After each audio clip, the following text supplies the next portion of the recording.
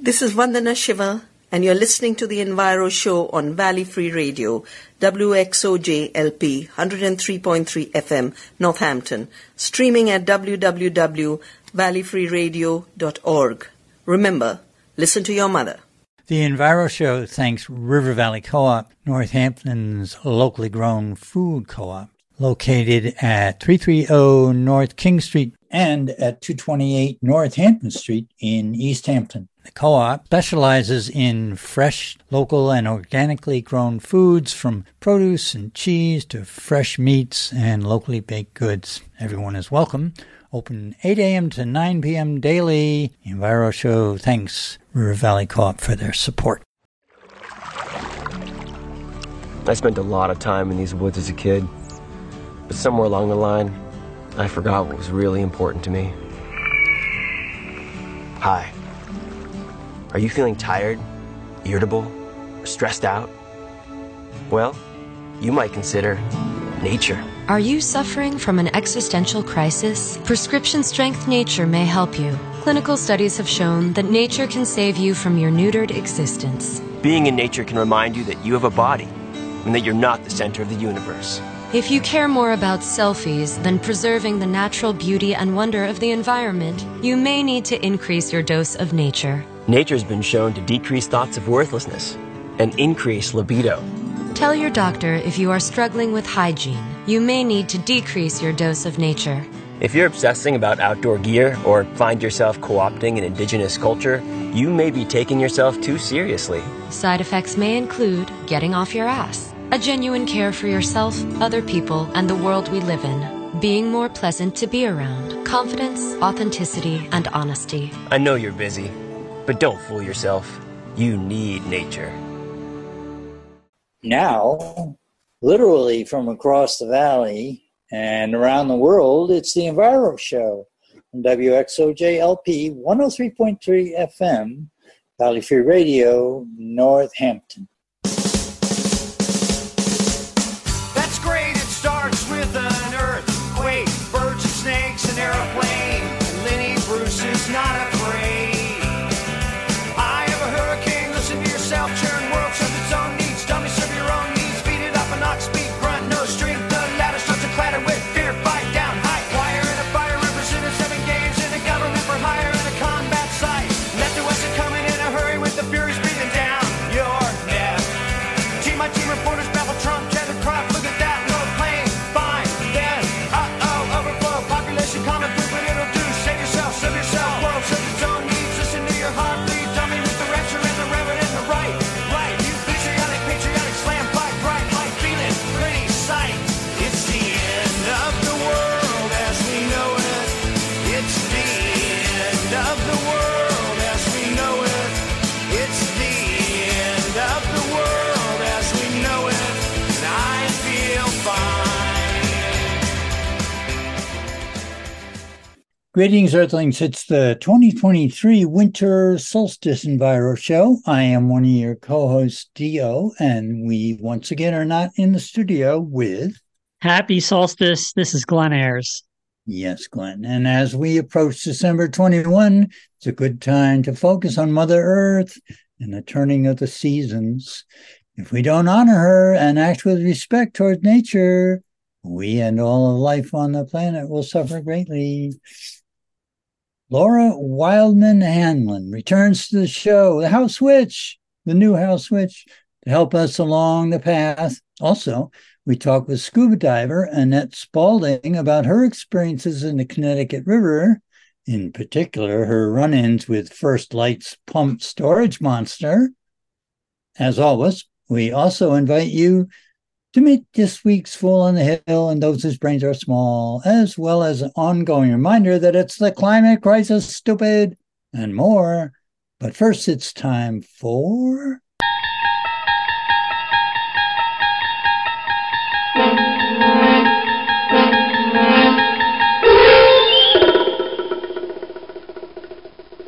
Revenge of the Critters. It's another listener's suggestion. They're called wildlife for a reason, folks. Kingman, Arizona. An Arizona woman has died a week after being critically injured in what is believed to be the first deadly elk attack in the state, wildlife officials said Tuesday. The woman's husband found her in the backyard of their house in Pine Lake, a community 15 miles southeast of Kingman, on the afternoon of October 26. Game and fish investigators said the woman, whose name was not released, had injuries consistent with being trampled by an elk. They also noticed a bucket of spilled corn and several elk tracks in the couple's yard. Wildlife officials say there have been 5 reported elk attacks in Arizona in the past 5 years. Since the woman's attack, a game and fish officer has gone door to door in her community to issue flyers warning against approaching or feeding elk. Revenge of the critters, Glenn. Yeah, those elk are big. They are big animals. They are. Really big. How about Fool on the Hill? And nobody seems to like him, the fool on the hill. Well, back for another Fool on the Hill drubbing is Republican Senator Ron Johnson, the gift that keeps on giving. This time during an interview with Faux News, Johnson was bad-mouthing Dems with the usual baseless alternative facts, stating, quote, gasoline is higher because of their war on fossil fuel and their climate change policies, which are a fantasy, close quote. Now, of course, gas prices are falling, but, as for fantasies, the MAGA death cult seems to have the lock on that one. And Ron John, he's all in. Yep. Oh, boy. Yeah. Yeah. I know. We just have to bear it, I guess, until we get all those fascists out of there. How about the climate crisis? We're on the planet that has a problem. We've got to solve it, get involved and do it now. We need to build a better future, and we need to start right now. Well, Enviro Show listeners know it's the climate crisis, stupid, and we've a feeling they may be screaming at their screens as reports are coming in from COP 281. Oh, wait, what is it? I'm sorry, COP 28. I'm kind of losing track here. So many COPs, so little done. We reported months ago on oil operative Sultan Al Jaber of the UAE becoming the president of this particular COP meeting. There was a failed effort to have him removed, but we guess Big Oil and a bunch of corporatos had the final word. With that in mind, let's rub their faces in Al Jaber's little hissy fit last week when he claimed there's no science indicating that a phase out of fossil fuels is needed to restrict global heating to 1.5 centigrade. Al Jaber also said a phase out of fossil fuels would not allow sustainable development unless you want to take the world back to the caves. That's a quote. Does that sound familiar? It does. Yeah. I don't know where I've heard that before. Well, while we're at it, Glenn, let's keep an eye on the new buzzwords like unabated fossil fuels. Hey, go to the blog, click on that link. Enviro Show without the w.blogspot.com. Unabated fossil fuels, emissions that are not captured through technological fixes like carbon capture and storage before they reach the atmosphere. Analysts warn the technology would actually increase energy consumption by 20%, ultimately increasing the carbon emissions that CCS proponents claim are abated by the technology. And there's another goodie from COP, what is it, 28? Yeah, who knows what number it is. The great thing about carbon capture and storage is that right now the technology requires way more energy than you get from burning the fuels to begin with. And this, I think they're being conservative here by saying it requires 20% more energy than is produced in order to capture that carbon dioxide. I've heard that it's roughly the existing functioning systems take about twice as much energy to recover the CO2 than they generate when burning the fuel. So that actually increases dramatically when you do what's called direct air capture of CO2, because that process is unrelated to generation of electricity. Essentially, it requires 100% energy to directly remove it from the air. It's not above the amount that's being generated because it's just taking it out of the ambient air. So the whole thing is, as we've talked about before, a complete scam. And the fact that these projections of climate change are totally dependent upon implementing carbon capture and storage on a massive scale, it's unbelievable. That's where we've gotten to now. The only possible way to stay below 2 degrees C is to implement fantasy carbon capture and storage devices that actually consume way, way more energy than the carbon embodied energy that they're burning to capture that carbon. It makes no sense, and that's why it's a complete scam. Yep, another giant step backwards for technology. But there are a few positive agreements that have been reported. But given the players showing up, it's starting to look like yet another dog and pony show for business as usual. And so again, go to the blog, click on the link to learn about the few positive agreements. Okay, this is all happening when new research shows that carbon dioxide becomes a stronger greenhouse gas as its levels rise, highlighting the critical need for immediate emissions reduction. So I got a bunch of links on the blog there, and Enviro Show listeners can go there, Enviro Show without the w.blogspot.com. How about we see if we're abiding with Biden? It's been a while. Oh boy. Checked in, right? Wanted man in Sacramento, wanted man in Old Cheyenne. Wherever you may look tonight, you may see this wanted man. Well, sadly, it's hard to be abiding with Biden when he hasn't even made a showing at COP28, for what that's worth. He sent VP Harris, but given the climate emergency is the greatest threat to life on Mother Earth, second best, well, maybe not such a good idea. Add to that, an EU memo suggests the Biden administration is angering allies by undermining strict standards for new global carbon market. Of course, carbon markets are sketchy anyway. But the president is even trying to undermine that.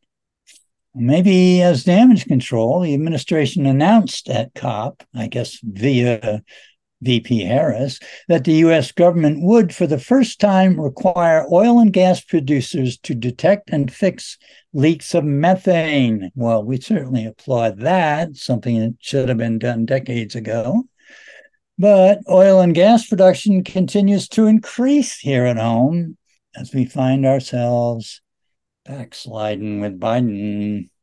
And the New York Times reports, quote, 5 days into the 2-week conference, I guess by the time you hear this, it'll be 7 or 8 days, known as COP28, the talks have become consumed by an intense debate over the future of fossil fuels. And Reuters notes, world's largest iceberg breaks free and head toward the Southern Ocean. It's as large as the UK, from what I've heard. Surprise. Happy solstice. Happy solstice, everyone. Let's see if their brains were small. They were big, dumb, and slow. They couldn't go with the flow. Their brains were small and they died. Well, this episode of Their Brains Were Small and They Died is focused on India's exporting its toxic legacy to Africa. Well, Grist tells us, quote, while India introduced its first lead, 5, 4, 3, 2, 1.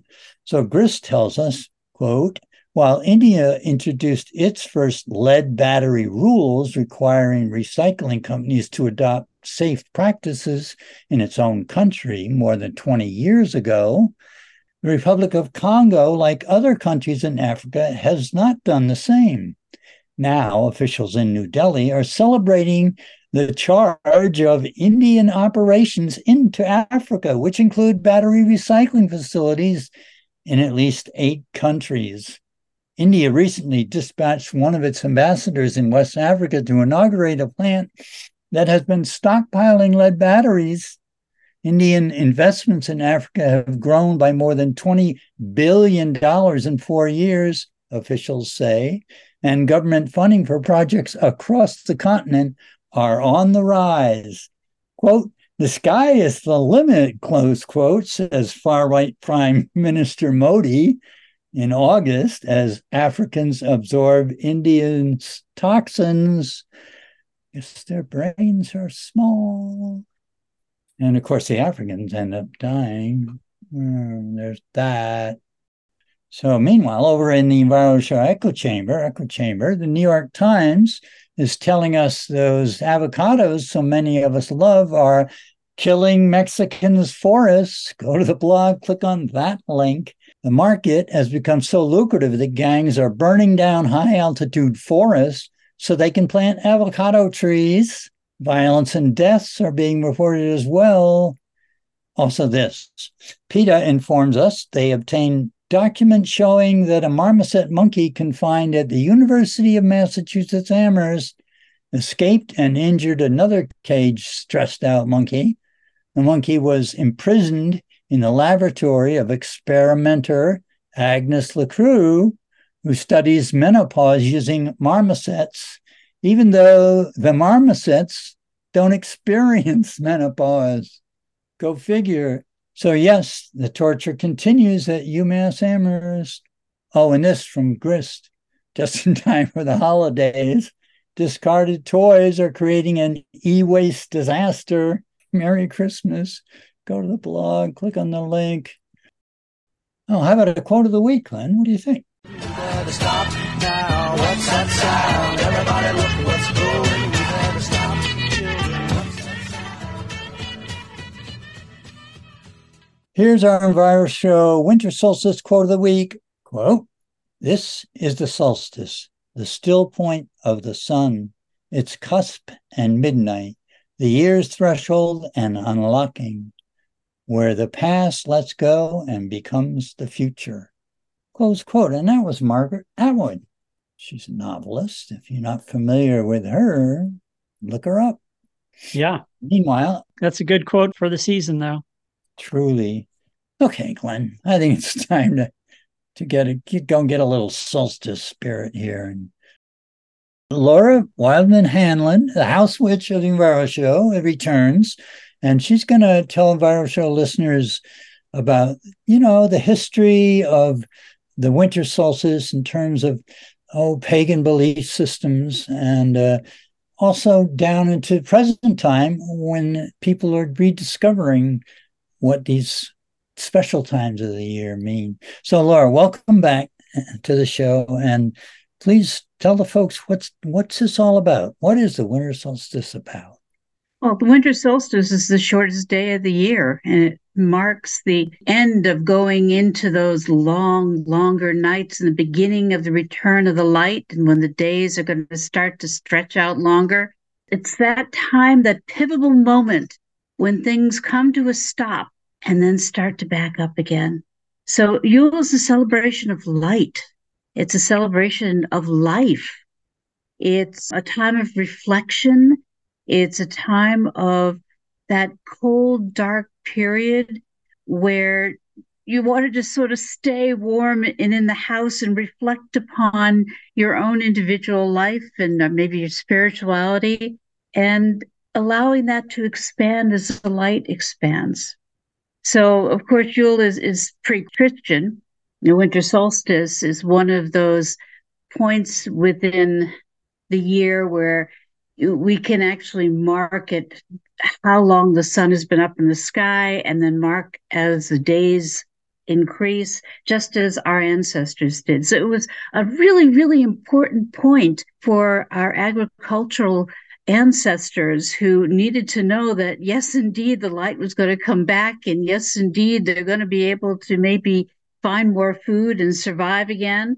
So it's historically, it's really important. And of course, for those of us who are now modern day pagans or Wiccans or witches or whatever you want to call us, it's one of our major holidays. And it's a period where we usually look at it as connecting with the earth and connecting with the cycles and connecting with the hope and the promise that's found within the solstice, that even when it gets this dark and this cold, the sun is going to come back and we are going to be warm again, and we'll be able to plant and go outside and enjoy nature. So it's one of my favorite holidays.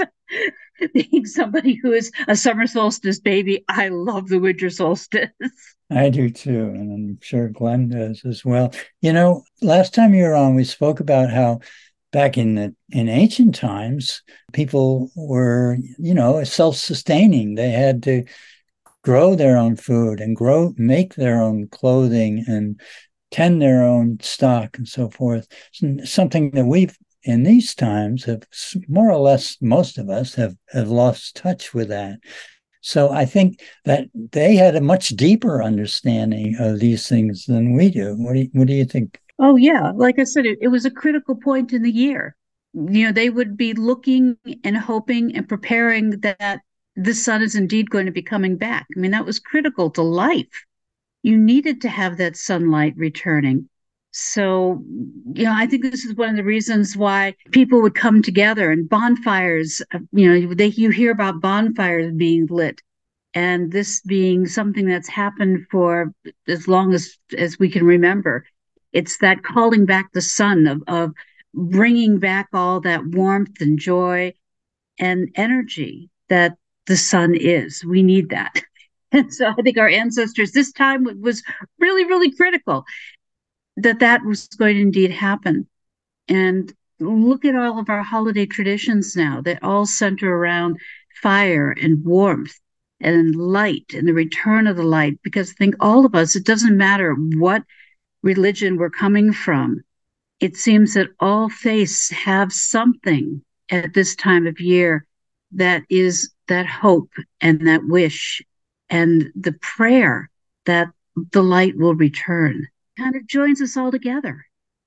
Right. And I'll just point out a few things in our modern society that emphasize that concept. And that is, people decorating their homes with lights, putting lights on Christmas trees, or, the Hanukkah tradition of lighting a lamp every night, over a period of time as the light returns. And, the old saying that the oil never fails. And that is because, the sun never fails to return, or the light never fails to return. And so all of these things are totally embedded in our society. We may not understand their connection to, this underlying tradition, but they're all still present with us. They've been adopted or modified in various ways in different cultures, but they're all there, and we're all celebrating the same concept of light, the return of light. And, right. That's what it's all about. That is what it's all about. And Laura, are there any events this year at Solstice? Oh, there are a lot of events out there, but my little group, which is New Moon in the Valley, we are going to be hosting a winter solstice celebration on the 23rd. So that's just right after the solstice, but still within that period where the sun is sort of stopping and is about to come back. It's going to be at the Munson Library in South Amherst, and we're asking people to be there by 4:30. Again, in that whole concept of we are here supporting and nurturing each other, we are collecting donations for the Amherst Survival Center of non-perishable food items. We're asking also if you could bring just some sort of slippers or shoes or something to wear inside, because it's a beautiful wood floor and we don't want to destroy it. But we're going to have a just a acknowledgement of the season and a touching into that hope within our hearts of the returning light and the returning sun, and something that's going to hold us during the next month or so as we wait to be able to see that light come back. And just a celebration of community. So I hope people, if they're available, will come and join us. It's the 23rd, 4:30 at the Munson Library in Amherst. Excellent. Excellent. Yeah. So I'll just say happy solstice to you, Laura, and we'll look forward to talking with you, maybe on the spring equinox. Yeah. That sounds good. Wonderful. Well, blessings Thank of you. the season to you. Bye-bye You too. now. Bye. Bye-bye. Before we do the interview, I think we should just have some good news to report. Don't you think? Isn't there anything? Well, I read a story this past week about a young, I think 14-year-old Girl Scout who saved a forest that was owned by the Girl Scout Corporation. I think it was for like 650 acres or something like that they were going to turn into a housing development. And this one young woman organized opposition to that and eventually got the board of directors of the Girl Scout Corporation to agree to put that land into a state park, into permanent protection. That's an example of activism, right? This was a young person who had never done anything like this before, but she took all of the stuff that she had been taught about loving nature as a Girl Scout, and she put it into action. And she confronted the board of the Girl Scouts Corporation and told them that they needed to practice what they preached.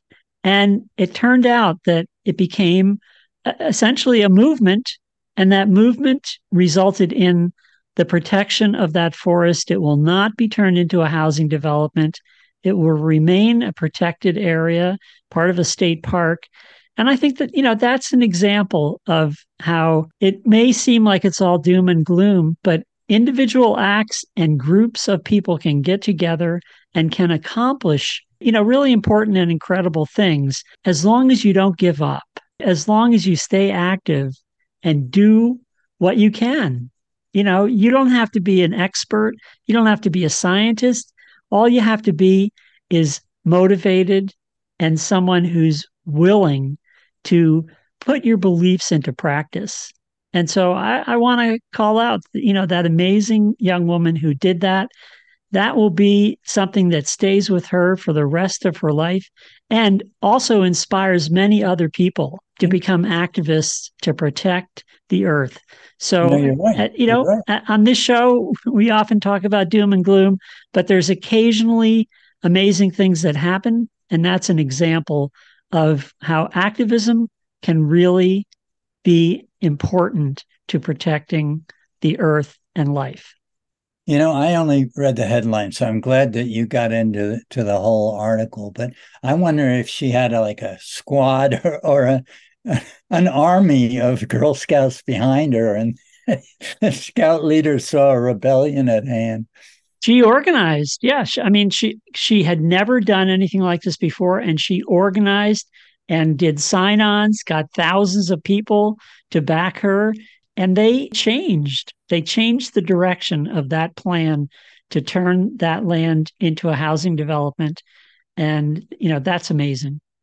So, let's go into the interview with Annette Spaulding, who is an incredible, really activist. She's a river diver, and she's part of a diving rescue team, but she also spends all of her time essentially diving in the river or in water, looking for archaeological evidence, and also looking at, she'll talk about the amazing improvements that have happened in the Connecticut River over the last 30 years, which she has experienced from being in the water herself. And we also talk about, the travesty of the relicensing of the Northfield Mountain pump storage fish grinder.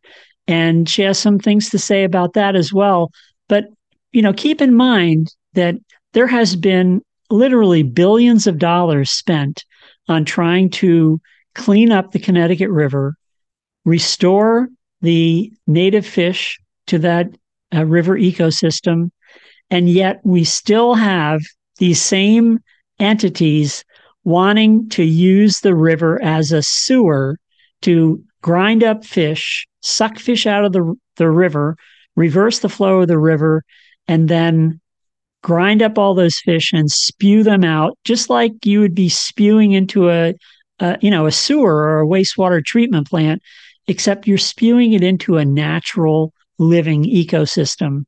And so we'll talk with her about that, and she has some amazing things to say about the river, and then we'll be back. So today on the Enviro Show, we are joined by Annette Spalding, and Annette is a diver, a river diver. I'm sure all kinds of water that you love, but specifically we want to talk to you, Annette, today about your experience in the Connecticut River and the archaeological work that you have done in the river, and really tell us about you a little bit, about your background, about what you do, and then tell us about the river and why people should care about protecting the Connecticut River that runs through this part of Massachusetts and is really a major feature in the landscape here in, of course, the Connecticut River Valley. So, Annette, welcome to the Enviro Show. Thank you so much. I'm so happy to talk to you about it because it's one of my favorite things in the world to do. So I'm a master scuba diver. I've been diving since I've been 12 years old, certified. I have a very large amount of different certifications in underwater, various underwater, swiftwater, rescue, under the ice, etc. But what really got me excited is I've been on the underwater rescue team for over 35 years now in the Connecticut River area. And we cover down, as far down as Northfield, Mass, and on the New Hampshire and Vermont side. And unfortunately, over the years, 35 years ago, the visibility was horrible. It was still polluted. It was just the beginning of strong environmental protection for the river. So when I was diving looking for a missing person, a lot of people aren't aware of this, but cold water revival, this is an amazing technique where people, if they are, say they fell out of a kayak and they should have had their life jacket on and they didn't, or they did and they got hit in the head, etc. What happens is a child in cold, clean water can be revived sometimes up to an hour and a half later.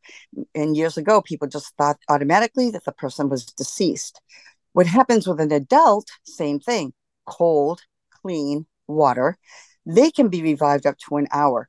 So this is extremely important because when the water is polluted, very polluted, then we don't have that nice clean water. So over the years of diving, and it takes so long, of course, if you have 3-inch visibility like I had 35 years ago, the longer it takes to find the missing person, then you're losing time on that golden hour, that very important cold water revival technique that could bring them back and save their life. So over the years, seeing this and being so dedicated to that underwater rescue team, you care about the quality of the water and you want it to be clean. You want it to be successful. So what happened was back then, every time we were diving, I was noticing what you could see, there were dead fish. There was a lot of fungus type of things growing on the fish. There was the types of vegetation didn't look great. And it was just very polluted. And when I came out from diving, my wetsuit almost was like a hazmat dive. I actually had to clean my wetsuit in special types of cleaners. And sometimes a few times where I was diving, it was so bad that I didn't use my wetsuit again. So, and sometimes back then, I would even get like rashes around where my wrist would, my neck, where my hood would go on, and my wrist, anything that was exposed to the water that was not covered by my wetsuit. So lo and behold, I really cared. And I heard about this organization called the Connecticut River Conservancy because I was diving and found propane tanks underwater. And I wanted them out of the river. They didn't belong there. And so it was from a storm or something back then. So I called so many agencies, government agencies, to tell them I found I've called federal agencies, state agencies to tell them I found these propane tanks that still had propane in them at the bottom of some of these 30-foot holes I was in, etc. There might have been 5 or 6 of these.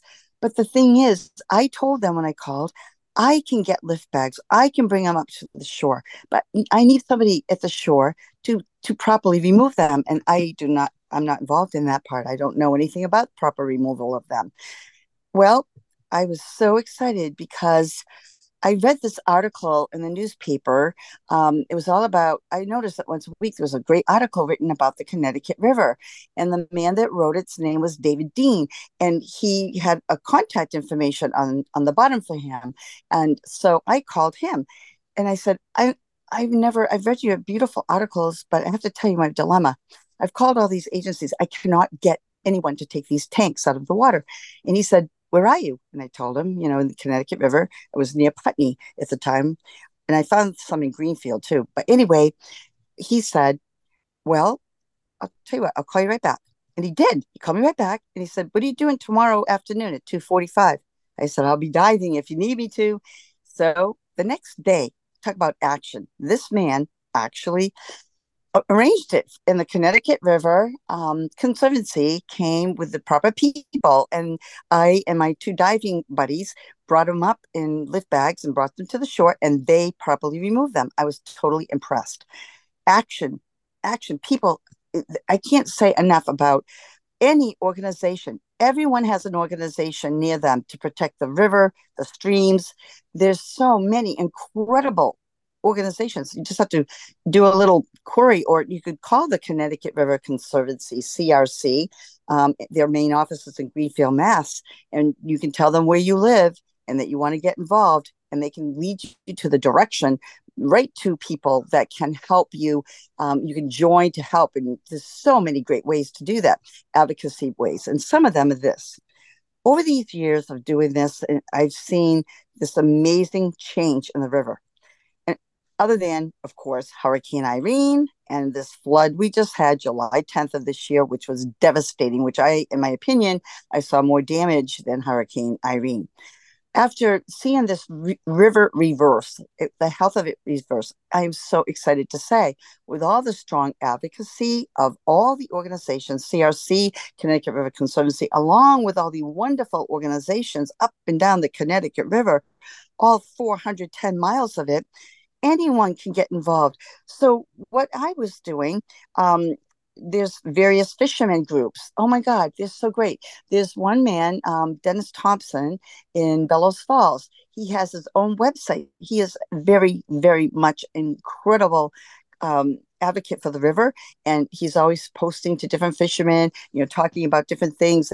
He arranges milfoil or water chestnut removal. Anyone can help. That's really important. Kayakers, anyone on the river, whether you are a fisherman, a kayaker, a canoeer, a boater, a bird watcher, anyone, or you live on the Connecticut River, we can all of us, it makes a difference. It really does. Look what happened to the river.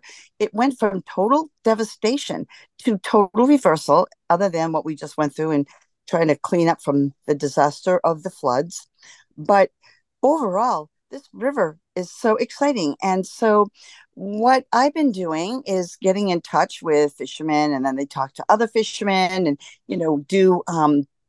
try to educate everyone how important it is. Like, if you are on the shoreline fishing and you bring your crawlers, night crawlers or whatever, in your little containers, those styrofoam things and plastic things, well, the wind blows them away. They end up in the river. I see a lot of them underwater, but not as many anymore, because fishermen have become such advocates. They love the water. They want their fish to be healthy. They want the environment for them to be healthy so that they can eat the fish, right? So they're doing their part major. And another thing, when I see these boaters out there, these fishermen, they pick up rubbish and they pick up anything they see floating, and then they bring it in. I'm so proud. I love our fishermen. I'm learning so much about them too. Fishermen. Annette, Dio here. During your experience with diving in the river, have you spent much time around the area where the Mount Jesus, can't believe it. Oh, you mean in Northfield? Yes, where Yes. the Yes. pump storage Yes. infall outfall Oh, is. yes. Yes. Okay, let's go in that direction. I have a lot to say about that. I have a lot to say about what's happening anywhere from, Bellows Falls down. This is very disturbing. And this is where the boaters and the fishermen have really helped. It is really important that everyone take note of this. And both of these areas are up for relicensing, both north of the Vernon Dam and also down in Northfield. This rapid release of water, they hold it back really a long time, bring it so low, and then they release it so fast. What that's doing is massive erosion. I have seen it. 35 years I've been diving all up and down from Northampton, Mass, all the way up where I am very regularly, and I am seeing this. This erosion is worse than the hurricanes, for God's sakes. It's like every time they do it, it's like a little hurricane. So this has to be taken care of. Not just for that, I've observed something very important. We have, when they do this, when they're holding it back, bass they have their nest in shallow water, that they have their eggs on shallow water. But recently, because the water visibility has cleaned up so much, I'm seeing sturgeon. Sturgeon, they were native to our river, and that is very important. They need not to have hold back and rapid release like that. Their little eggs that they have, they lay it in the gravel in between. Unlike bass, those eggs, they get totally disturbed when that rapid amount comes. They just come out of the little stones of gravel and bounce down the river, and they're totally ruined. I have a 1998 sturgeon report study, and I've been working with Micah Kiefer down in Massachusetts, who is a biologist. And what's very, very important about the sturgeon is that they're federally protected. And in their laws, the federal laws, it states that if they are interrupting these endangered species, they have to stop, and they have to have the water flow that is the correct water flow. They can't have water coming out and going backwards up one way, and it's so unnatural, and it's just terrible. And they use so much energy just to make the energy that they're making. It's just I'm very disturbed by it, because I see it myself, the erosion and control. And then when they do that release like that really fast, the water comes up so fast and so unnaturally. Sometimes it comes up really just like a storm. And anyone that has boats on the shoreline, or maybe some of their lawnmowers or different things like that, it takes them off. It just grabs them and takes them away, and then it litters the river. Oh my God, it's terrible. Not only that, educating all these years, farmers, and they've been so good about having these buffers without having their chemicals for their production of crops not near the top, close to the river. Golf courses, homeowners, with wanting the meticulous looking lawns. This is bad when they do this quick release and it comes up so fast. It actually is making more of that coming into the water. And I am really upset about it. I've been really observing this now. And, the weird thing about it is, it seems to me, and if I went back and looked at my logbooks, because I keep pretty good logs on this, if I look back in those logbooks, they didn't used to hold it back like that so intensely. There was a different not trickle, but there was a different flow of water, so that it wasn't, as drastic as it is. They make more electricity. They make more money by doing the rapid, hold back and rapid release. We can't have that. This river is for recreational use. You leave in your kayak or your boating slip from the Brattleboro Marina or Norm's Marina or any of the marinas down in Northampton and Holyoke. And what happens? You come back, you leave with high water, you come back, and the water's gone. You can't even get into your slip. You're stuck out in the water because they've started holding it back. Or the other way around, when they release it so fast. I mean, this has to stop. And I know I'm spending a lot of time on this, and I really want to talk about so many other things. But right now, that is one of our major problems. We've worked so hard to reverse this river, the health. It's not good. It's going to destroy it. It also spreads Japanese knotweed. Okay, with that rapid, in this, it's just not good. And that is my biggest thing right now. After all this education to fishermen and kayakers and boaters and having everyone work together hard, and all the streams and tributaries that go into the river, unfortunately after Hurricane Irene and the flood, these tributaries became shallow. They got wider, and there was more that had to be done. We're trying to educate people to plant more trees for erosion control and buffers, and also the health of the trout and the fish to have their shade back. But all these things that we do, and they've all done so well, and that's why it's reversed like this. But what's destroying it right now? The dam, making money, these unbelievably terrible, all this work we've done. We cannot let, we all have electricity. We all have to use electricity. We need it, but it has to be a medium road. It has to be a middle of the road situation. We want a healthy river. We all look at, admire, use, live near, cross over. It brings so much beautiful love of nature to our communities, and lots of money with people coming from out of state and where they don't have such beautiful water and clean water, and they come here to kayak, and they come here to stay for a week and camp or whatever, and they spend a lot of money in our communities. What are we going to do if this keeps happening and it just looks terrible? It's unpredictable. I fought really hard back when they wanted to put a landfill up in Rockingham, Vermont, right on the river, and they were they were ready to do it. And I found evidence that showed, it was very important, a geological report, and this is important for everyone, every state right now. I found a geological report with the state of Vermont that showed the type of soil along the river and what was unstable. And that one thing I found that I brought up at this town meeting, just as they were going to get permission to do this, we fought hard. It ended it. It ended it because it said it was unstable. Everyone concerned, get the geological reports for your state and also along the shoreline, and it'll tell you, soil's okay for this, soil's okay for that, unstable for this or that.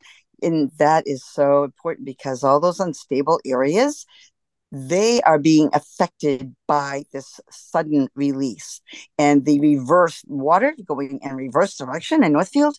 Oh my God, it's going to stop. It's horrible. You should see what it looks like underwater. It's dangerous. When I'm down there diving and all of a sudden they open that up, I've lost at least 6 pair of fins. The force was so high. Even though I'm a certified swiftwater diver and rescue diver, it would be impossible to rescue a person. I've lost a number of masks. If you don't hold onto your mask, if you turn your head sideways, your mask is gone. That's how dramatic it is. I have to hold on to rocks and anything I can to just try to get back over, to crawl underwater back to the shoreline when this happens. It's very dangerous. It's very unpredictable, and I don't like it. And I want, after all this work of all, not just about myself, but all the lovers of the river that have helped, and really all of you can be so involved. It's so important. There's so many things out there. Just go online or call the Connecticut River Conservancy and say, I want to be a volunteer. How can I help? We have people that collect water samples. We have people that will do counts of, different species. There's just so many things you can do to protect our river. Everyone can help. Even if you were disabled and you can't walk along the river, there's so many ways you can help. And everyone should get involved, and maybe together as a group, the things that we're seeing that aren't natural, this rapid release especially, we need to put pressure on these people. They're in the middle of relicensing, and that license is a long time, at least 40 years. Can you imagine we're stuck for 40 years of rapid release and all this erosion? We have to take action. We all have to, and we can, all of us can. We just have to write to our representatives, get involved. The CRC has river stewards for Connecticut, Massachusetts. You can find out who they are, let them know what you're seeing. But we need your voice. You might not think it makes a difference. It does make a difference. We are going to be the ones to change what they have to do. And, again, I know they have to make money. But they don't. They're making a lot of money, and we do all need electricity. But there's a middle of the road. And when I read those regulations and federal regulations for protection of the sturgeon, I can't. I wish I could quote them all right off the top of my head. I've got them all right next to me in my documentation and my work. But they are supposed to. They are doing illegal things, totally illegal by the federal regulations that affect sturgeon. And we've got them in our river, and we have verification of those sturgeon. And, that's important. So they better maybe review those regulations and start coming up with a middle of the road solution without the rapid release. And this reversal down there, this is ridiculous. I can't even believe this could happen. I can't even believe it. How can this not be? This is illegal. How could it be not? It's crazy. That alone, if you read those regulations, all you've got to do, I have the publication. It's federal. It's through NOAA, and Micah Kiefer, who is the biologist, he has copies of these. You can get these copies of these sturgeon regulations. You can do research online. Federal regulations regarding protection of federally endangered sturgeon, and it states right in those that there's big fines. They have to stop doing it. I don't think they paid attention to that, but maybe before it was so polluted, they didn't know that sturgeon was there. They are there, and we have all the verification. Micah has verification, and we need to protect our river. We all love it. We can't let this, all our work to reverse it. We cannot let this issue, an unnatural issue like this, hurt what we work so hard to protect. It brings a lot of money to our community, a lot more money overall for all of our river lovers and all the recreational things that bring. It's just I get really. I'm so sorry. I'm so frustrated. I can't believe that this can happen. I really can't. I cannot believe that this is going on. We cannot let them get relicensed without this being corrected. No way. We have to put pressure, lots of pressure. Right? Call your representatives. Call CRC. Everyone has to come together. This is where we can work together again to help protect our river. There's a big documentary coming out. I have to mention this. Very important. Vince Hogan. It's on the Connecticut River. It's amazing. It's going to be out this spring. I worked with him. He's incredible. Great. Well, Annette, thank you again. Thank you so much. And keep up the great work. It's people like you, putting all the time in and discovering this amazing river system that we, mostly take for granted here. But it's folks like you who can shine a light on this for the rest of the people that, don't have diving skills or equipment or anything like that. So thanks for being on the Enviro Show. Really appreciate it. And I want to thank everyone out there that's doing their part to help too. I did not do this alone. These wonderful fishermen, kayakers, boaters, bird watchers, thank you very much. All right. Great. Okay. So that was a great interview. And I'm really glad that we had her on to talk about what goes on under the river. I mean, nobody has any idea unless they happen to be divers or whatnot, that there's life going on under the river. You drive next to it, and it's very, beautiful to look at and everything. And you see, maybe you're lucky enough to see an eagle fishing or something. But there's a whole bunch of life under the river that's being threatened by the fish grinder. Yeah, I think that her perspective is really important in this because obviously most people do not spend any appreciable amount of time underwater. She talks a lot about sportsmen or fishermen or fisher people, and they have a close connection to the river as a pastime or an entertainment of, fishing for the aquatic beings in the river. But, she's not in there fishing. She's actually diving and observing and chronicling the important changes that have happened in the river over just the last 20 or 30 years. And part of that recovery now is an opportunity to stop the continued damage that is being done by the Northfield Mountain Pump Storage fish grinder and shut that down now And imagine what the next 50 years will be like for the restoration of the river. It'll be entirely different and much faster and much better if we can stop the ongoing abuse that machine, which has been operating for 50 years, if we can stop that now and keep it from operating for another 50 years. Look, the only thing that they should be allowed to do is to create a lower reservoir if they can find somewhere to do that, but they should not be allowed to use the natural living river as their dumping ground for their ground up fish guts. And we need to make sure that does not happen. All right. So it's on to the bus stop billboard. And let me see. Shall I start off here? Yeah. Go ahead. Yeah, thanks. Wednesday, December 13th, 4 p.m., 2023 in bird conservation. What a year it's been for birds, full of highs and lows, exciting victories like the habitat they help protect for the Bicknell's thrush, and galvanizing events like the ongoing battles, like more than 1,000 migrating birds dying in the mass collision effect in a building in Chicago. Well, anyway, if you want to learn all about the wide range of conservation programs that the American bird conservation programs have, go to the blog, click on the link for info on that. On Thursday, December 14th at 8 p.m., join Free Speech for People and People Power United for a virtual town hall. It's going to be on Thursday, December 14th, and learn why Section 3 of the 14th Amendment to the Constitution prevents his malignancy, the previous Mad King in the White House, from running and holding public office ever again. So you need to RSVP, and there's links on the blog for that. Right. And for our show listeners, you know that we always check in on the blog to see about updating on the bus stop billboard.